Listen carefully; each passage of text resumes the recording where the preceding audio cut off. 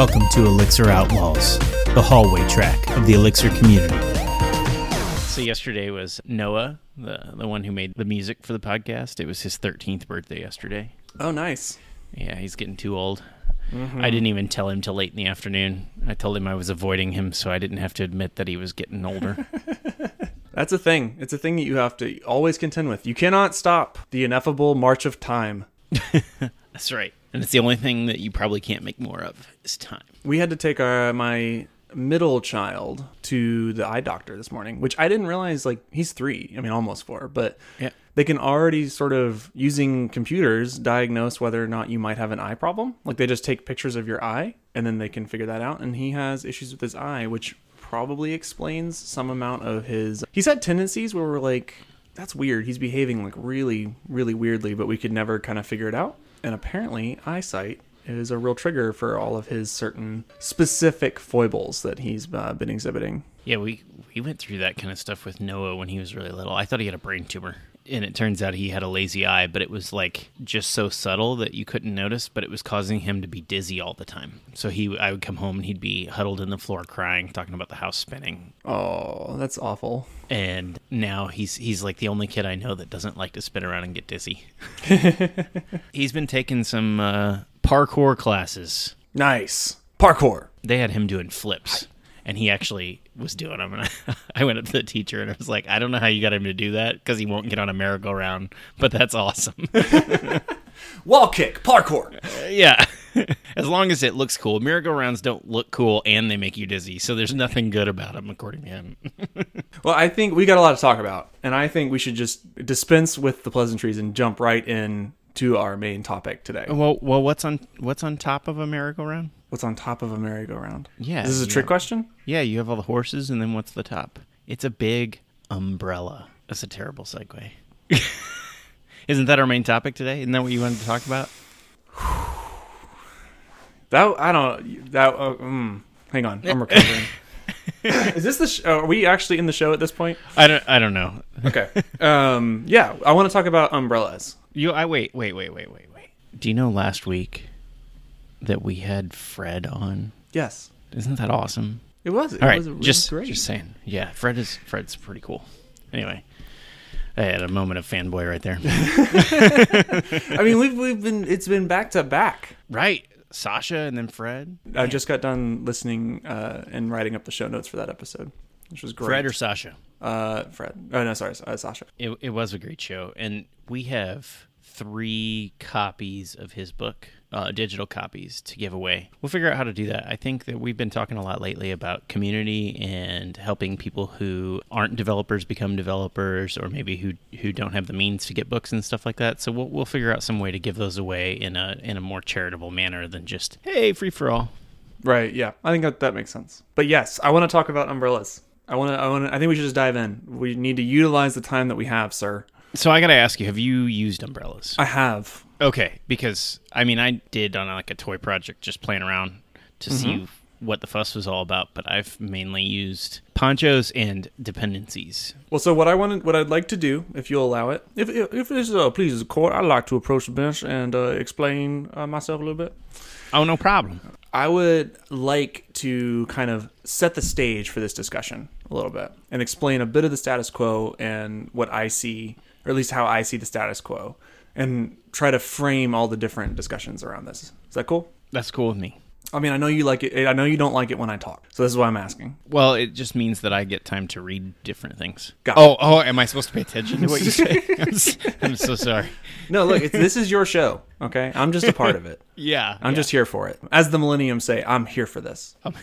I'm here for this fame. Is lit. Is that a thing? Is that still a thing? Do we still say that? I don't know. Well, me never said that, except for when my kids came home saying it all the time. I found out the best way to get them to stop saying something is to start using it. Mm-hmm. So there's a lot of patterns around building applications in OTP. And applications is, as we know, a fairly overloaded word, because everything in Erlang and Elixir is an application. Every library is an application. Not necessarily colloquially, but in terms of OTP, that's how we view these things. And the reason we view them that way is because any specific dependency that you bring in to your service application, to your domain, could necessarily be starting processes, could be supervising, could be doing all kinds of other work behind the scenes that you're not aware of. And so we call them apps, whether or not that's the right name.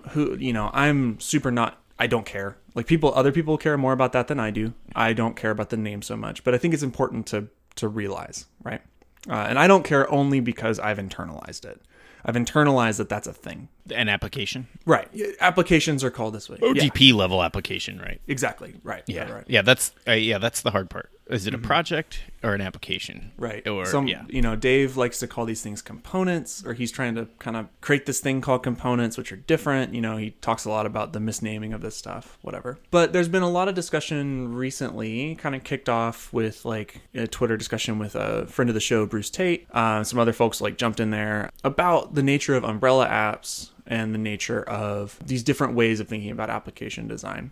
And so what an umbrella app is, and just in case people aren't super familiar with this stuff, an umbrella app is an application that houses other applications. It's a way to build distinct applications and group them all together. And there's tooling around being able to do that. Like if you're in the top level of all these applications, you can run mixed test and it will run all the tests independently. You can kind of orchestrate these multiple applications in a singular repo. So each of these applications runs within its own supervision tree. Well, each of them is an application, right? Right. And again, that's maybe a bad term. It's been overloaded. But what that means is that they can necessarily start processes. They can necessarily do things and they may not. They may just be stateless sets of modules and functions. You don't really get to know unless you go dig inside that code, but they could necessarily be doing anything inside these other applications. And the umbrella is a way to bring all that together and to kind of start it all and to unify that experience of building multiple things. So that's what an umbrella is. And I think a lot of people use those, have sort of taken a shine to those and use them to kind of build out differing pieces of their domain or their actual service or their actual, again, to use this term, application. If we can make a distinction between OTP application and the actual thing that you are building application, like the overall, app, then it's a way to sort of segment out the different parts of your domain or different components or different concerns or different domains or whatever, however you want to break that up. People like to use umbrellas to do that. And the benefit therein would be that you would get reuse from these things because you've done this job of decoupling the domains apart. So you might have, the back-end business, right? In theory, right? But the goal is much like any goal of design, is to break these things apart to make it easier to work on them independently and easier to reuse. And I think that's a fair way to talk about how certain people approach umbrellas. Now, there's a secondary thing that people do with umbrellas, which is that they use them for operational benefit. So because they're distinct apps, there's mechanisms in OTP releases and in deploying your code that allows you to start to say things like, well, this set of nodes is going to run this app in the umbrella. And this set of nodes is going to run this other app in the umbrella. So maybe a bad example of this, but an example of this would be you have all of your web layer, whatever that is, Phoenix, Rax, Plug, whatever. You have that whole web layer in its own app that calls into some sort of background or business logic, business domain kind of specific app. And you want to be able to scale out your web tier without having to scale out the backend tier for whatever reason. And if you are taking advantage of OTP apps in this way, this provides you some amount of operational power to do that. So you can start to say, I want to deploy only the Phoenix parts of this stuff to these nodes, and I want to be able to scale those independently. And I want to deploy this set to these nodes, and I want to deploy my Kafka producer consumer over to this node, right? And you can start to have operational power by doing that, with the benefit that when you're working on it, when you're in development mode, it's all right there. It's all one repo. It's all one app. And it's not even the mono repo thing where you need to glue stuff together. It's actually just forming one cohesive application that you can run mixed test on, and it runs all the tests. And you can just run IEX-S mix, and now you're up and everything's running. Okay. I've run into issues with that, but I mean, setting aside that historically, and for me, I haven't used umbrellas in Anger in a while.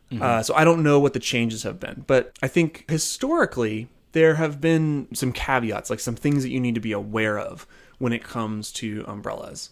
And one of those things is, was like dependencies. Like, so if you had multiple different apps that all depended upon a dependency, let's say, then you had to be aware of that. And those things had to be synced up. They had to use the same versions, all that kind of stuff, because they needed to be able to reconcile. Right, because they're sharing code. Because at the end of the day, it's all just one app, right? So if you depend on, I can't think of a better example, but I'm going to catch heat for using this example. Yeah.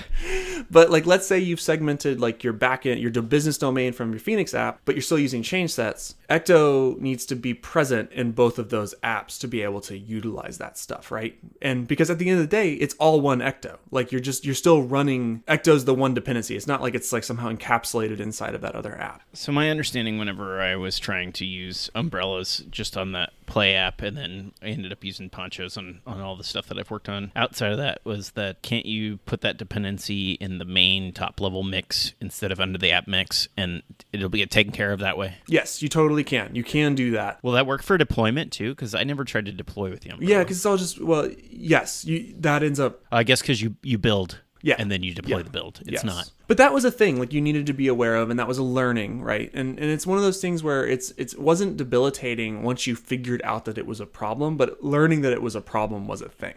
And I think like since then documentation's changed, there's better tooling around this stuff. One of the issues that starts to present itself is if like you want to work on a specific application, you might CD into that directory and then run mixed test. And at that point, stuff doesn't work correctly because you're missing stuff that it needs. Right, that was historically a thing, and I think that's probably been fixed. I'm not sure. Because there's a difference between being in the top level, like root directory and trying to run mixed test, and being down into the application and trying to run mixed test. Yeah, I remember running into issues with that and building too. So errors is warnings, or warnings is errors. I'm sorry, I always say that backwards. Warnings is errors. I would put it on at the top level, and I would run the build, and the sub applications would not error out because they're just dependencies. Really, they're just path dependencies. Like, what's the difference between an umbrella and a poncho?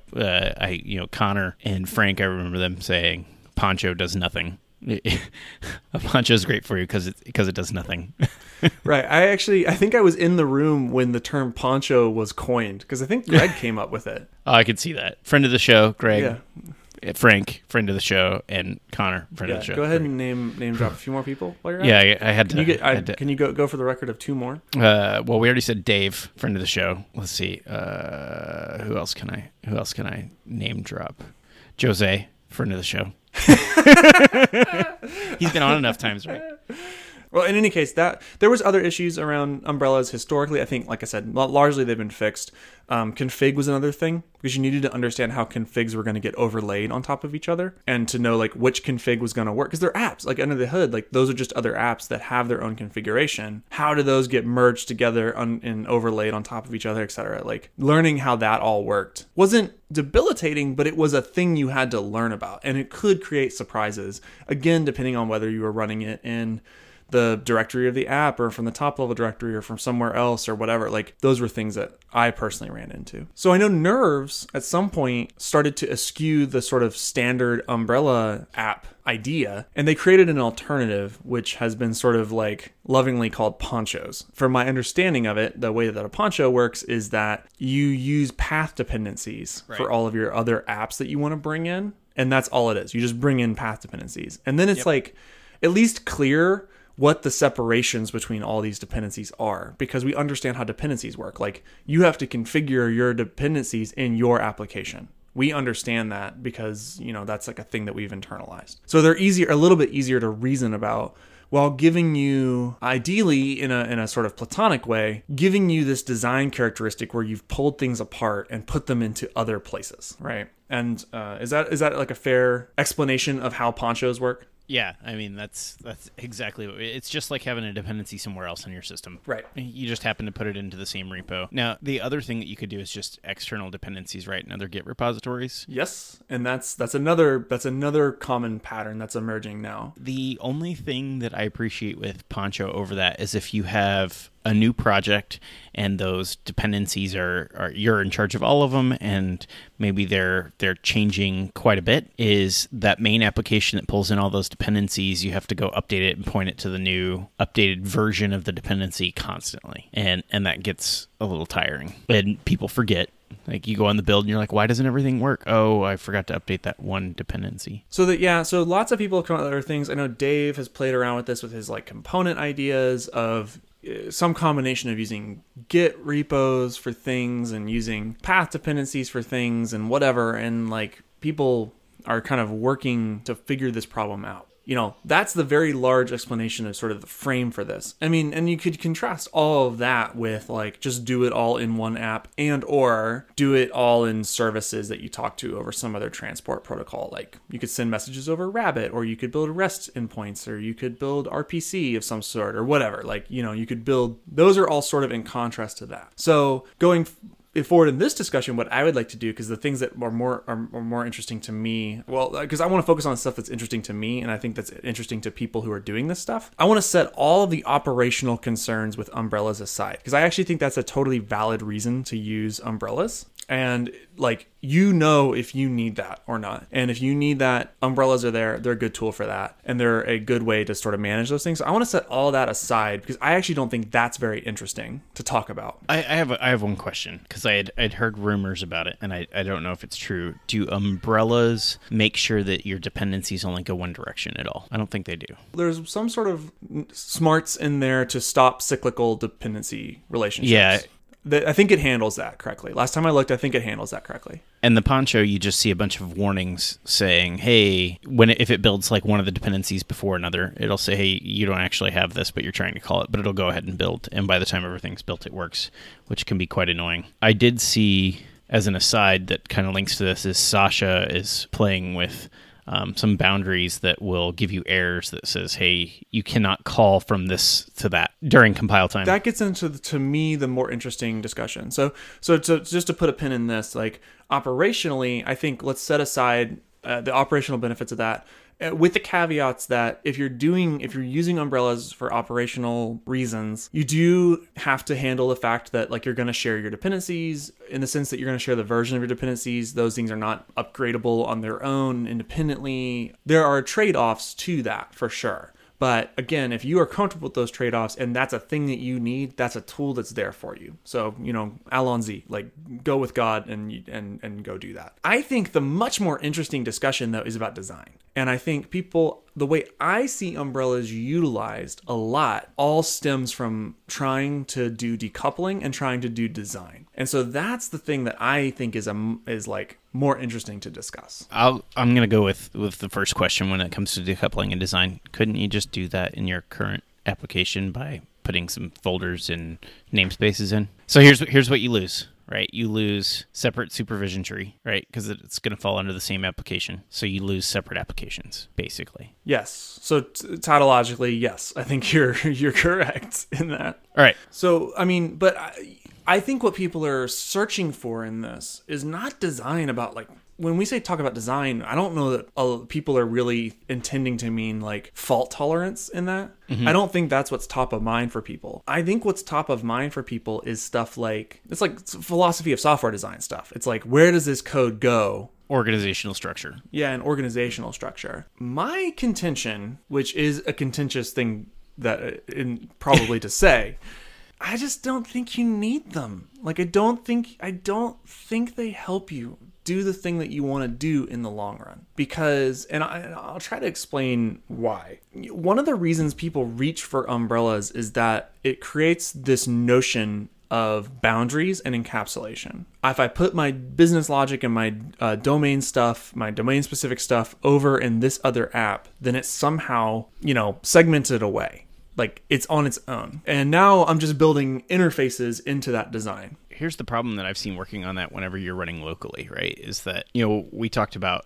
I guess this goes back into non-organizational, but it kind of links to this, is that if you have two applications so that you can deploy like your web front end and scale that separately from your back end, your business logic, is that whenever you are working locally and you're running that, it's in one VM and it's a flat space. So you can still write code that accesses the other one directly, not realizing it. Yeah, exactly. Well, that's definitely part of this, right? Like, there's nothing actually stopping you from just reaching into whatever modules that you want to call and calling things on them, right? It's like that's a myth, right? Like that's not a real thing that you get. You can go do that however you want. Ideally, you don't do that. You follow like the APIs, you use the APIs that have been put in place, right? But right now, maybe this all gets fixed when we have private modules. I don't know. But right now, like you can just reach into whatever modules that you want and like call code on them. And I kind of don't think in that regard, like Umbrellas didn't buy you anything, right? For that specific thing, for that specific use case, Umbrellas didn't buy you anything because you could do that in your code right now in some sort of monolithic. And people love the term monolith. I don't know. It's just it's all a monolith. Like whether it's in an umbrella or not, it's all a one monolith. It's all one thing. It's just a matter of like what directories you're putting crap in. And so I think the benefits there of decoupling are an illusion. I don't think they're a real thing. Okay. So let me play devil's advocate here a little bit. Please do. So I have an application.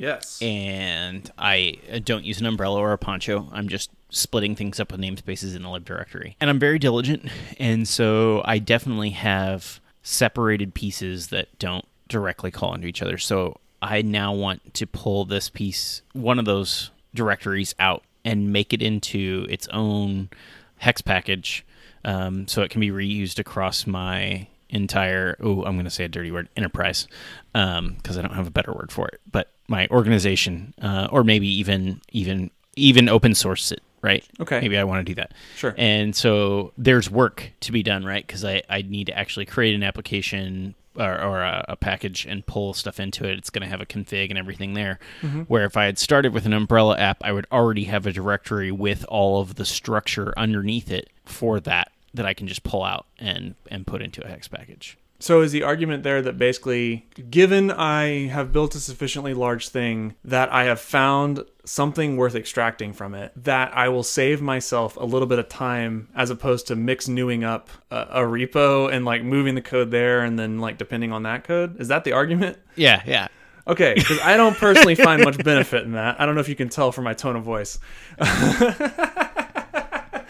But I just like I didn't either. I was just saying like I just think that's really weak tea. Like I don't think that's a super good reason to do this. I don't think that level of planning for the future is a super good reason to do this. What if I'm doing it so that I can, whenever I'm building, I get those warnings about dependencies going one direction so that I can make sure that in the future I can pull it out? But what does that buy you over just using it inside of, if you just build modules and like directories with stuff inside of it in let's call it a monolith, because that's what people call these things when they're not umbrella apps, like what? I get a build warning. What? But you wouldn't get a build warning at all. Like there's no reason to have a build. Like you don't benefit from a build warning because you just pull the module out of there. You just copy and paste that module right out of there and it's fine. And then you just transition over to using that thing. I'll also argue that, I think, I'm happy to like entertain this specific example, but I think the amount of things that, most companies end up pulling out of their apps aren't like, no one's building yet another, like what are you going to pull out of there? Like there's like most of what you should be building and spending your time on is your business. What about your business are you going to pull out of the underlying stuff?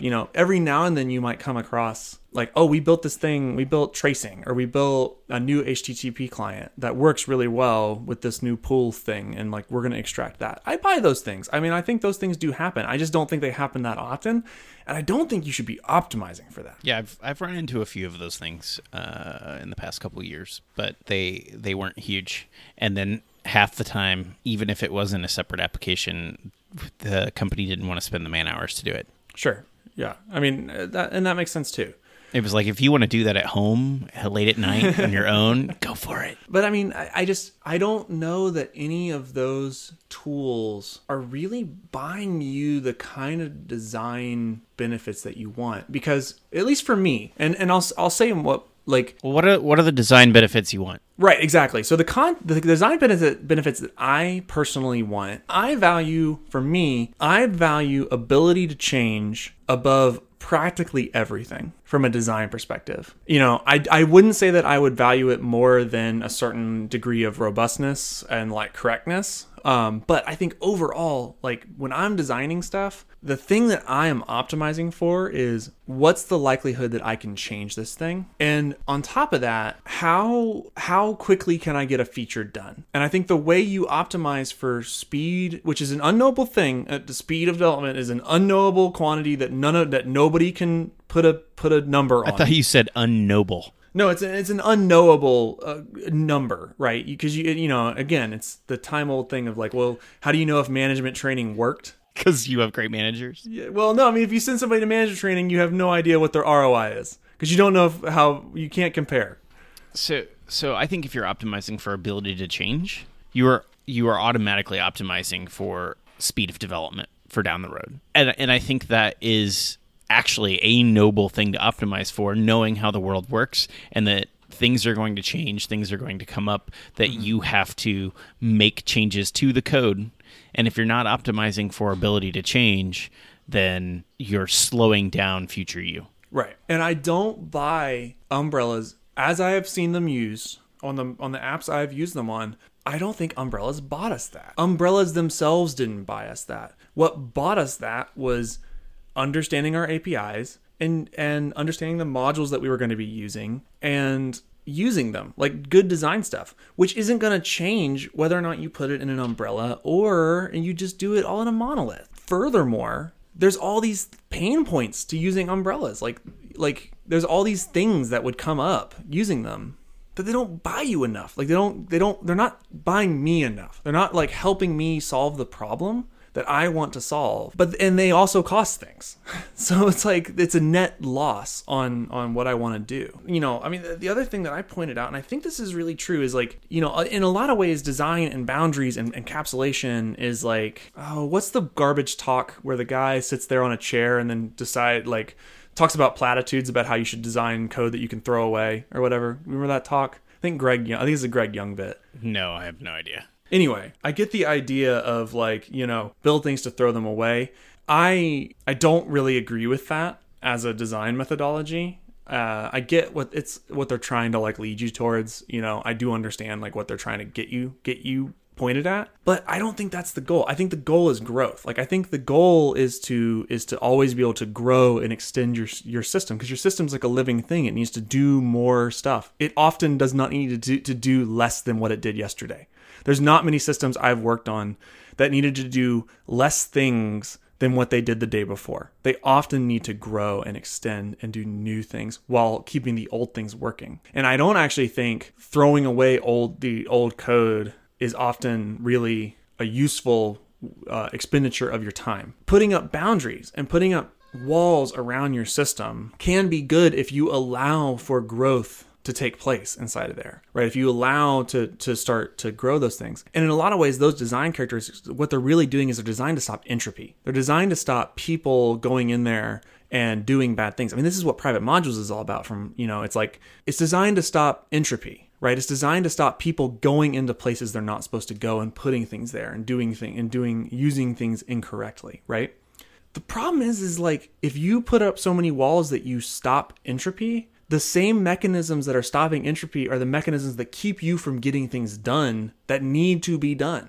They're the same things that like inhibit your ability to move through a system. This is like why if you've ever worked on like a big app that had 7 layers of abstraction that you needed to walk down to do any one individual thing, that's the same stuff. Like people are doing quote unquote good design, and what they're doing is they're putting up these walls to try to like encapsulate or do good design. And in actuality, all they've really managed to do is inhibit all the people who need to come after them and build features and actually just do their jobs. And so I don't think, I just take a different look at how we can build systems that are ready, that are built for growth and built for extensibility and allow for change in a accretion of features. I don't get that you're saying umbrellas are bad. You're just saying they don't solve the problem that most people are using them for. Right. Yeah, absolutely. And focus more on the design of your code at all levels. And it's not really much of a design thing. The umbrellas are not not there to help you with design. They don't help me with design any more than just using modules and functions in a monolith, a standard run-of-the-mill monolith. They don't help me with that. And I think when you reach for these things too early, you end up in this place of over-design. And over-design is about as bad as too much dry. I actually think dry is one of the worst things that has happened to the software engineering as a culture, because people use it to justify terrible decisions. I think people push it too far. I fight that word constantly, because what actually isn't that big a deal? Reuse. What actually will massively hinder your ability to get things done and grow your system in the future? Dryness. The long-term cost of dry has done more damage to systems than code reuse. Full stop. Oh. Full stop. I would say that if you take dry beyond its intention. Well, but see, here's the thing, and this is why I push back on that hard, is because you don't get to come up with some snappy little word that you want to describe your new design philosophy about, and then be like, well, you took it out of context. That's not a real thing that you get to do. Well, why not? Because the intention of the thing is lost at that point. If you're basically it's like saying inbox zero, right? Inbox zero to most people means you have 0 emails, and that's not what the original guy who made inbox zero actually intended it to mean. It's the same thing. I don't think that makes it a bad thing. Misuse of something doesn't make it a bad thing. All of those design things, they're the principles, I don't think are meant to be hard and fast. You never do this. The issue is that people, I think you read it and then you stop thinking. And that is the major problem. Now you're being the Chris on this episode about philosophy of software design. No, damn it, Chris. You have fools. You can't change your tune about how people take rules out of context and use them whenever it's convenient for you. No, I absolutely agree with the other thing too. What I had said before is that I thought that his analogy in philosophy of software design was a bad one because of what the picture that people that I've spoken to get in their head, and I would much rather him use a different analogy, and I would probably feel a whole lot better about that book if he did. Dryness, maybe it needs a new name. I think in the same way that people misuse stuff, I think people misuse. They try to reuse too much code. They try to encapsulate things too quickly and all that kind of stuff. And I think people optimize for things that are not real things. One of the things that comes up with umbrellas a lot, and specifically around Elixir and Erlang, because it makes it easy to do this, is the idea that, well, if I have an app that is my domain logic, my business logic, then I can have a separate app that is my interface to that. And Phoenix, the words Phoenix is just one interface to your application get tossed around a lot, right? You've heard this, right? Yep, I've only seen it in practice once, where it actually mattered. I contend it never matters. I contend that is a non-problem. And I would go further and say, I think if that's what you're optimizing for, number one, you can do that in a monolith. Number two, you could do that as services, as actual individual services that do have real boundaries, that do have real contracts. And you're probably better, and my, again, contentious thing is you're probably better off doing it that way once you understand the business logic you're trying to build. And I just don't think that's a real thing. I don't think that's a real thing anybody wants to do or needs to do. And I don't think you can actually separate out the interface from what's happening behind the scenes. And this goes back to the idea that I actually don't think there's much business in most services. I don't think there's much business logic in most services. Most of the business logic is putting data into a database, pulling it back out, and turning that data into information. And that information is often really intertwined with what's happening in the interface. Turning that information is different. The information is the interface. You're going to provide different things if you're talking to a CLI application, or if you're talking over JSON, or if you're talking over protobuf. That's going to be the information is part of the transport, right? Because it's part of the values that are going over the system, right? That is how you communicate that information. I think the problem that people are trying to avoid is the business logic in that data transformation to the outside world. And so that's the thing, is the Phoenix is not your application, that whole wording and is all about making sure your business logic is separated down to that bottom level so you can throw a CLI simply without having to be like, oh, well, I have some business logic up in my web layer that I need to now push down. If you're at that point, if you're at that point where you need to share those things, right, where you truly need to share different interfaces for those things, I think there's a host of different mechanisms that you can use to do that. One of which is just to do it all in the same app, which is actually fine. Like, that's a real thing that you could do. You know, umbrellas aren't necessarily going to help you with that. The other thing would be to start building other services. Like, if you really do understand your business layer to the point where you need to now build multiple interfaces to it, like, you could do that using some sort of like service oriented approach, right? And I'm not going to say like microservices because I don't know that I truly believe in that. Like, I don't know that I want to go that far, but I don't know. I can't help but look around at the services at Bleacher Report, right? And this is a thing that I've been thinking about a lot, but to a service, every one of them, I think you could safely describe as being a Phoenix app. Like, people would look at them and be like, that's a Phoenix app. In the sense that, like, they're all Phoenix services, which we like because I like Phoenix a lot. That's a contrarian thing to say on podcasts, but I like Phoenix a lot. And, you know, I really enjoy the benefits that we get out of Phoenix, like providing all this stuff over the top of Plug, providing all this stuff over the top of Cowboy. You know, we get a lot out of Phoenix, even though we don't use a bunch of it. Like, we don't use templates. We don't use we never render HTML. We don't, you know, we really don't use channels. Doesn't matter. Phoenix is giving us all this great power, right? And we have business logic behind the scenes that end up in something that we would now call Phoenix contexts, but they're just modules with functions by and large. And some of these things have been upgraded literally from Phoenix like 0.4. They're all up to date. They're all on 1.4 at this point. Or not all, but they're mostly moving to 1.4. And some of them, yeah, have had life as like 0.4, 0.5, and they're all just like kind of marching forward. None of them use umbrellas. None of them use any of these other like highfalutin like design techniques that people are talking about. And they mostly just use modules and functions. And obviously there's like places in each of these individual services that you could go and look at and be like, that could be cleaned up. We could do a better job of abstracting this, or, you know, whatever. It's a little hard to navigate this. And we don't have that many. There's like, you know, I would say realistically, there's 4 or 5 major services that you have to contend with on any given day. They're all fairly non-standard. They all have different ways of running. They all have different, you know, because again, they're like independent things. Like, they don't have some universal tool to like run all of them or whatever. You just run them using the README and you just follow the description and you do it. And like, they're all really easy to move around in.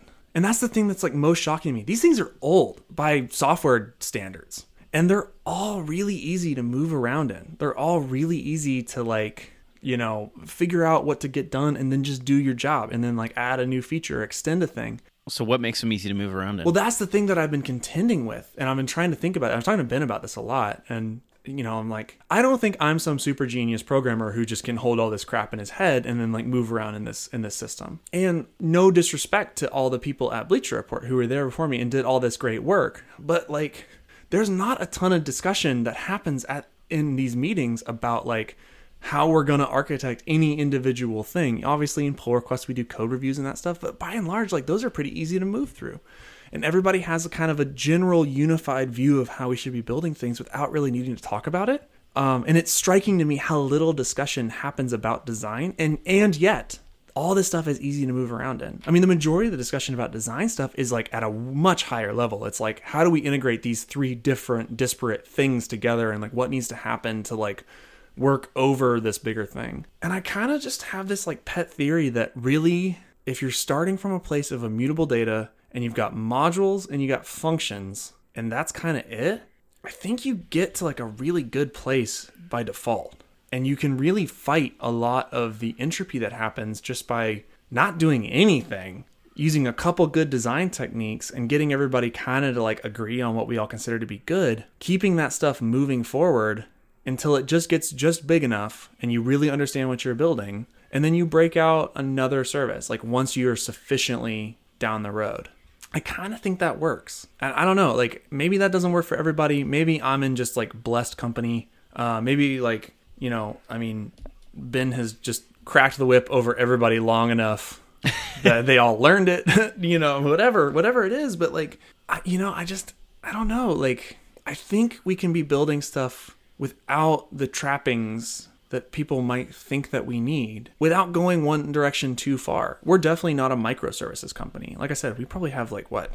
I mean, 4 or 5 like really, really important things. And then a couple things around the edges. We do not do microservices. We do not pay that burden. And definitely if you're going down that route, taking your monolith and making it distributed and getting the boundaries wrong and not understanding what it is you're building, that's definitely more painful than doing it wrong inside of a monolith, like 100%. But I don't know, like I'm not convinced by some of this stuff as like a means towards good design any more than doing it in a monolith is a means towards good design. I think you can end up with good or bad things in either case. And it just so happens that umbrellas have this external cost associated with them without bringing that benefit, that built-in benefit.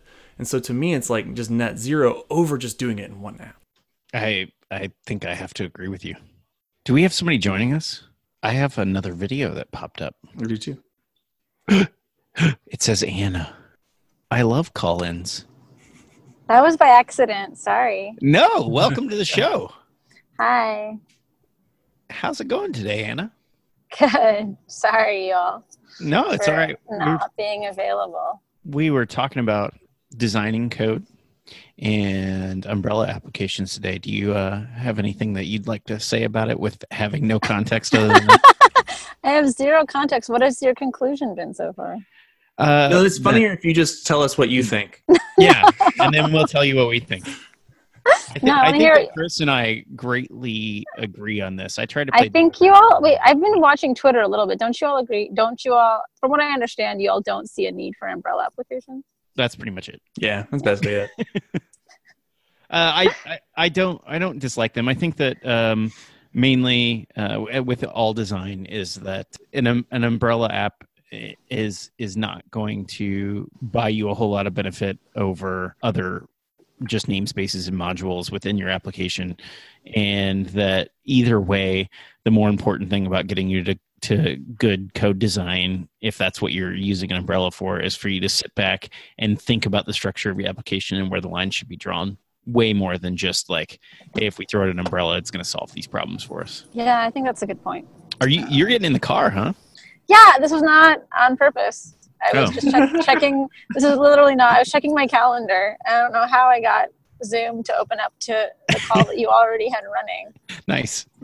So, surprise! I just missed you both, and I hadn't talked to you in a while, and so. I understand. I wanted to hear both your voices. We missed you too. Are you all ready for Lone Star? Getting ready? Absolutely not. No. I haven't written my talk. I tweeted about this the other day. It's really hard to get motivated to write a talk that is a backup. That may not see the light of day. Right. Now it will, because I'll probably I know the Casey Elixir group would be amenable to letting me talk. I mean, nobody will probably show up on that day, but that's all right. I'll give it to him. Wait, no, they'll show up. Yeah, so it's harder to get motivated. There's not as much motivation there, but I'm going to do it. I think if I end up having to do it, it might be a live code talk. I don't know. We'll see. Oh, that's cool. We'll Very see. cool. We'll see how it goes. I might have to run my steps toward you guys and see what you think. It's so funny that I can see both of you and that you can't. We can't see you. You're not driving while on the phone in San Francisco, are you? No, Probably illegal. I was. Now I'm now part. Okay. Well, I had a headset in, so it's fine. It's that's legal. Okay. It's 100% safe. It's not like any more dangerous than driving. I think here in flyover country, I'm actually allowed to watch video on my phone while driving. Probably, and it would be fine. It's fine. That's when you should Totally be finishing fine. up all these books I've given you. Is just I while know. you're Oh, there you go. Yeah, Oh while my I'm God. driving. especially in Kansas. I mean, it's just get on the road and drive, and you could basically duct tape the wheel in place, and it's gonna get you there. With my swollen right foot, I can't really drive right now. Oh yeah, how's your ankle? Well, the swelling is down a little bit. My foot is now smaller than my shoe. That's progress. I still don't know if I can put it in my shoe. The funny thing is I have these like supportive socks. They're Puma socks. Uh-huh. but whenever I take the socks off at night, you can see where the letters Puma are like grilled into my skin because my foot's so Oh no! That's not good. But the bruise has started to migrate, so I think that means it's healing, right? Yes, that's some. Well, change is good. Yeah. So it's less swollen, and I can touch it a little bit now and put a little bit of pressure. So it's getting there. Well, that's good. All right, Jill. All right. Well, thanks for stopping dropping by. by. Anna. Yeah, sorry to interrupt, and I totally didn't plan it, but it was nice to see your faces. I think we should once in a while just publish the Zoom link to Twitter in the middle of the show. I was thinking about that as a Patreon backer like thing. Is like if you're on a Patreon, we'll just give you the Zoom link, like from or the Zoom recording, so you see the whole thing. You see that's hilarious. Oh no, I meant give somebody the Zoom meeting link, like just post it on Twitter, and whoever hops in is a guest for the day. Oh, interesting. That I could still be. think it'd be fun to do like a private Twitch stream or like a Twitch stream or something. Oh yeah. And then we could take questions like as we're going and stuff. That'd be fun. Totally. So if anybody thinks that they would love for us to do a Twitch stream, a private Twitch stream, let us know. That'd be cool. And then we'll give you an invite. If I don't even know if private Twitch stream is words that go together. Yeah, I don't know.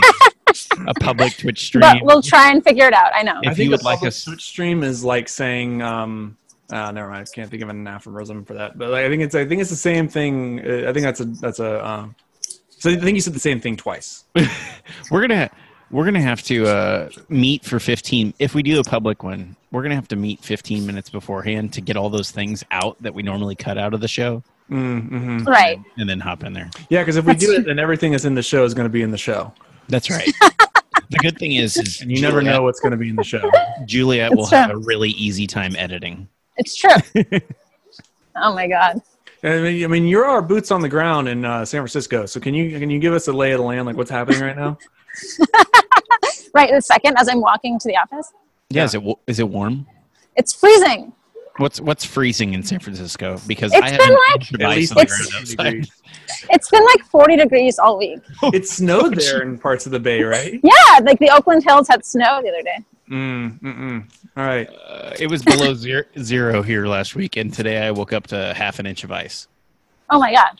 I can't open my back door because there's ice up the lip of the bottom. It's 60 degrees here today. What? I got sweaty as I took a walk earlier. Man, What? Yeah. No, See? global warming is doing a real bad thing to the rest I'm of not okay with that. Yeah, I sent my friend a photo of like my weather app. She's in Boston because it said like 42 feels like 36, and I was like, "What is going on?" Yeah. She's like, "It's supposed to be 60 here today." I was like, The five hottest years, the five hottest years in Earth's recorded history happened in the last 5 years. "Oh my God." here, Anna. You can't. Can you see what that says? 15 degrees. 15 Wow. degrees here today. Sorry. A bit chilly. A bit chilly. Layer up. Layer up. Yeah, there we go. Exactly. It says feels like 0 with a low tonight of 6 degrees. Oh my God. You're essentially the refrain of all Midwesterners. Is it cold? Is it not cold?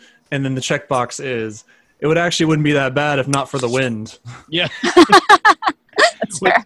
What's funny is it's Thursday today. Yes. And on Saturday or Sunday last week, it was like 65. We Being have married Yeah, to someone- see? Being We have- married to someone from the Midwest, I've learned that it's always there's some immutable rules of the universe in the Midwest. And number one is it's only cold because of the wind. Mhm. It wouldn't be so bad if not for the wind. Second thing I've always learned is when complimenting someone in the Midwest upon a purchase that they've made, it's customary for that person to always explain how they purchased that item at great discount. Oh yeah. Oh, yeah. if you say that's a beautiful blouse that new blouse that you have, it's like, oh yeah, I got it for $5. So I let me had a tell you. coupon. Yeah. And the lady behind the counter messed up because it was supposed to be only on one item, and she gave it to me on all the items. I was originally going to buy this from Home Depot, but then I got a coupon to Menards. And I went over to Menards. I don't know why my Midwestern accent is also... That is not a Midwestern accent. It turns out the only accents I have are like Southern Lawyer, Mickey Mouse, and then retired New Jerseyan in Florida. I mean, that's wait. a pretty good accent. Let's hear Mickey Mouse real quick. No. Come on. He's spontaneous. Okay. All right, y'all. I'm going to log off because it's about to get really loud. There's construction. All right. Have a great All right. one. Bye. Take it easy. Bye. That's going to be a top level on our Patreon is that you get a personal thank you from Mickey Mouse. No, there was this old clip. There's this old clip of back when Michael Eisner was still CEO of Disney, of Mickey Mouse calling Michael Eisner and yelling at him, berating him for making Piglet the movie. Oh my gosh. It just is like, Eisner, what are you doing to me? $5 million on Piglet the movie? Eisner. Did they make any money on that movie? I don't know. All right, cut that out. I guess. I mean, I don't know where we were on our talk with the interruption from Anna, but I think it was fantastic radio, and we should keep it. No, I mean, I think the long and short of it for me is just umbrellas aren't getting me what I want out of design methodology. They aren't helping me do the kind of design that I'm interested in being able to do inside of an application. And I'm not convinced that design is any better or any worse, whether or not you do it in a monolith or do it in umbrellas or do it as services. I think any of those things can go awry, and good design is going to win out at the end of the day. And my take on it so far has just been that if you do monoliths until it doesn't make sense to do monoliths, and then you build a new service and you build it for purpose and you build it with design in mind and with boundaries in mind, that's actually like a pretty good way to go. And you can get away with that for a really, really long time. That'll take you a really, really long way. And you don't often impede people's ability to, get stuff done. And I don't know. And that's the thing that's to me just what I value the most. And not everybody's going to value that. Lots of people argue for correctness over a lot of things that I argue for. And, a lot of people argue for type systems, and that's not a thing I can be bothered to care about anymore because it doesn't solve the kind of problem I have. Everybody's going to have different, and that doesn't mean they're bad. Everybody's going to have different feelings and needs in their organization and in their company with the teams that they have. And if those things help you with your team, then those are the things that you ought to be doing. For me, they aren't helping me. So that's why I sort of eschew them. So I think that it's not that nobody should ever use them. But that's what you just said. No. Well, no, okay. I mean, I heard you say no one should ever use them. Said no one should ever use umbrellas. Going back to minute 23, second 52, you said no one should ever use umbrellas. I have it right here. I don't even know how to follow this up, but I'm just going to keep going like you didn't say anything. Is that in all of our decisions, a lot of times that we prematurely make decisions hoping that it will work out later, but we really need to wait until the last responsible moment to make the decision. And I think that that's where you're saying with whenever you need to split things up, that's when you do it. But wait until you have all the information on where and how you should split it instead of trying to just do that up front. No, the last responsible moment doesn't mean the last irresponsible moment either. So there's a fine line there, and you gotta take that time to think as you're going along and just make decisions whenever you have the most amount of information to make the decision. Mm-hmm. Yeah, and I think that's key. I think what you just said is super key, which is when you have enough information to make that decision. You heard it here first. Chris said that Amos was right. Yeah, I said you're right before. There's at least one other time where I've said that you're right before. I know, but I gotta point it out every time since you actually mean like you the can put that second. on your LinkedIn profile. You still have one of those. Great, Chris said I'm right. I do have a LinkedIn profile. Yeah, and you can be endorsed for being. Chris said I was right once. Can you endorse me for that? I don't have a LinkedIn, so no, I can't. I refuse to have a LinkedIn. We're not going to talk about it. It would be better coming from you. Yeah. Well, I'll put it on my Twitter bio. Perfect. Amos was right once. No, but I think you're totally right. And if you're like halfway through a feature, you don't know if that thing is going to like exist and need to be reused and need to, be a thing that you care about, like gathering up and utilizing, right? You might know that once you've built the same thing 3 times. which is typically my like rule of thumb is like, if I've built the same thing 3 times, well, now I've got some knowledge about it. And now I can maybe start to find the abstraction layer. But if you haven't done that yet, you don't have necessarily enough information to start doing the design process that I'm comfortable with doing. I think that's a fantastic rule. Build it 3 times. You hit the nail on the head. Yeah, it's a good number. That's a good number to start figuring out like, where do I start to draw the lines between these things? At 6 times, you're no longer dry, you're wet, right? Mm-hmm. I just had to bring up dry again, just for you. Yeah. So jumped in the lake with all your clothes on. Yeah. I've got to get out of here in just a few moments. So I think that we need a hashtag for giving away those awesome Elixir cards from this episode. We're going to do the drawing for the last time that we threw out a hashtag. I can't think. I was trying to think of something funny, but I can't think of it. How about you don't need an umbrella when it's dry? No, that's a really long hashtag. Trying too hard. I always try too hard. Your MO is trying too hard. That's your superpower. That's my secret. I'm always trying too hard. It's not a bad superpower. How about just with the hashtag umbrella? Yeah, hashtag umbrella for giving away Elixir cards. Sure. I like it. All right. We'll go with that. Yeah. And you want these Elixir cards. That's all I'm here to say. You want these Elixir cards. They're really good. They're really high quality too. Like the card itself is really high quality. They feel nice. Yeah. I wish that a lot more playing cards were at that level of quality. Mm-hmm. Mm-hmm. So yeah, get some Elixir cards. They're sweet. And if you don't win them, buy them. Yes, agreed. Yep. All right. Chris, it was nice talking to you. It's nice talking to you, as always.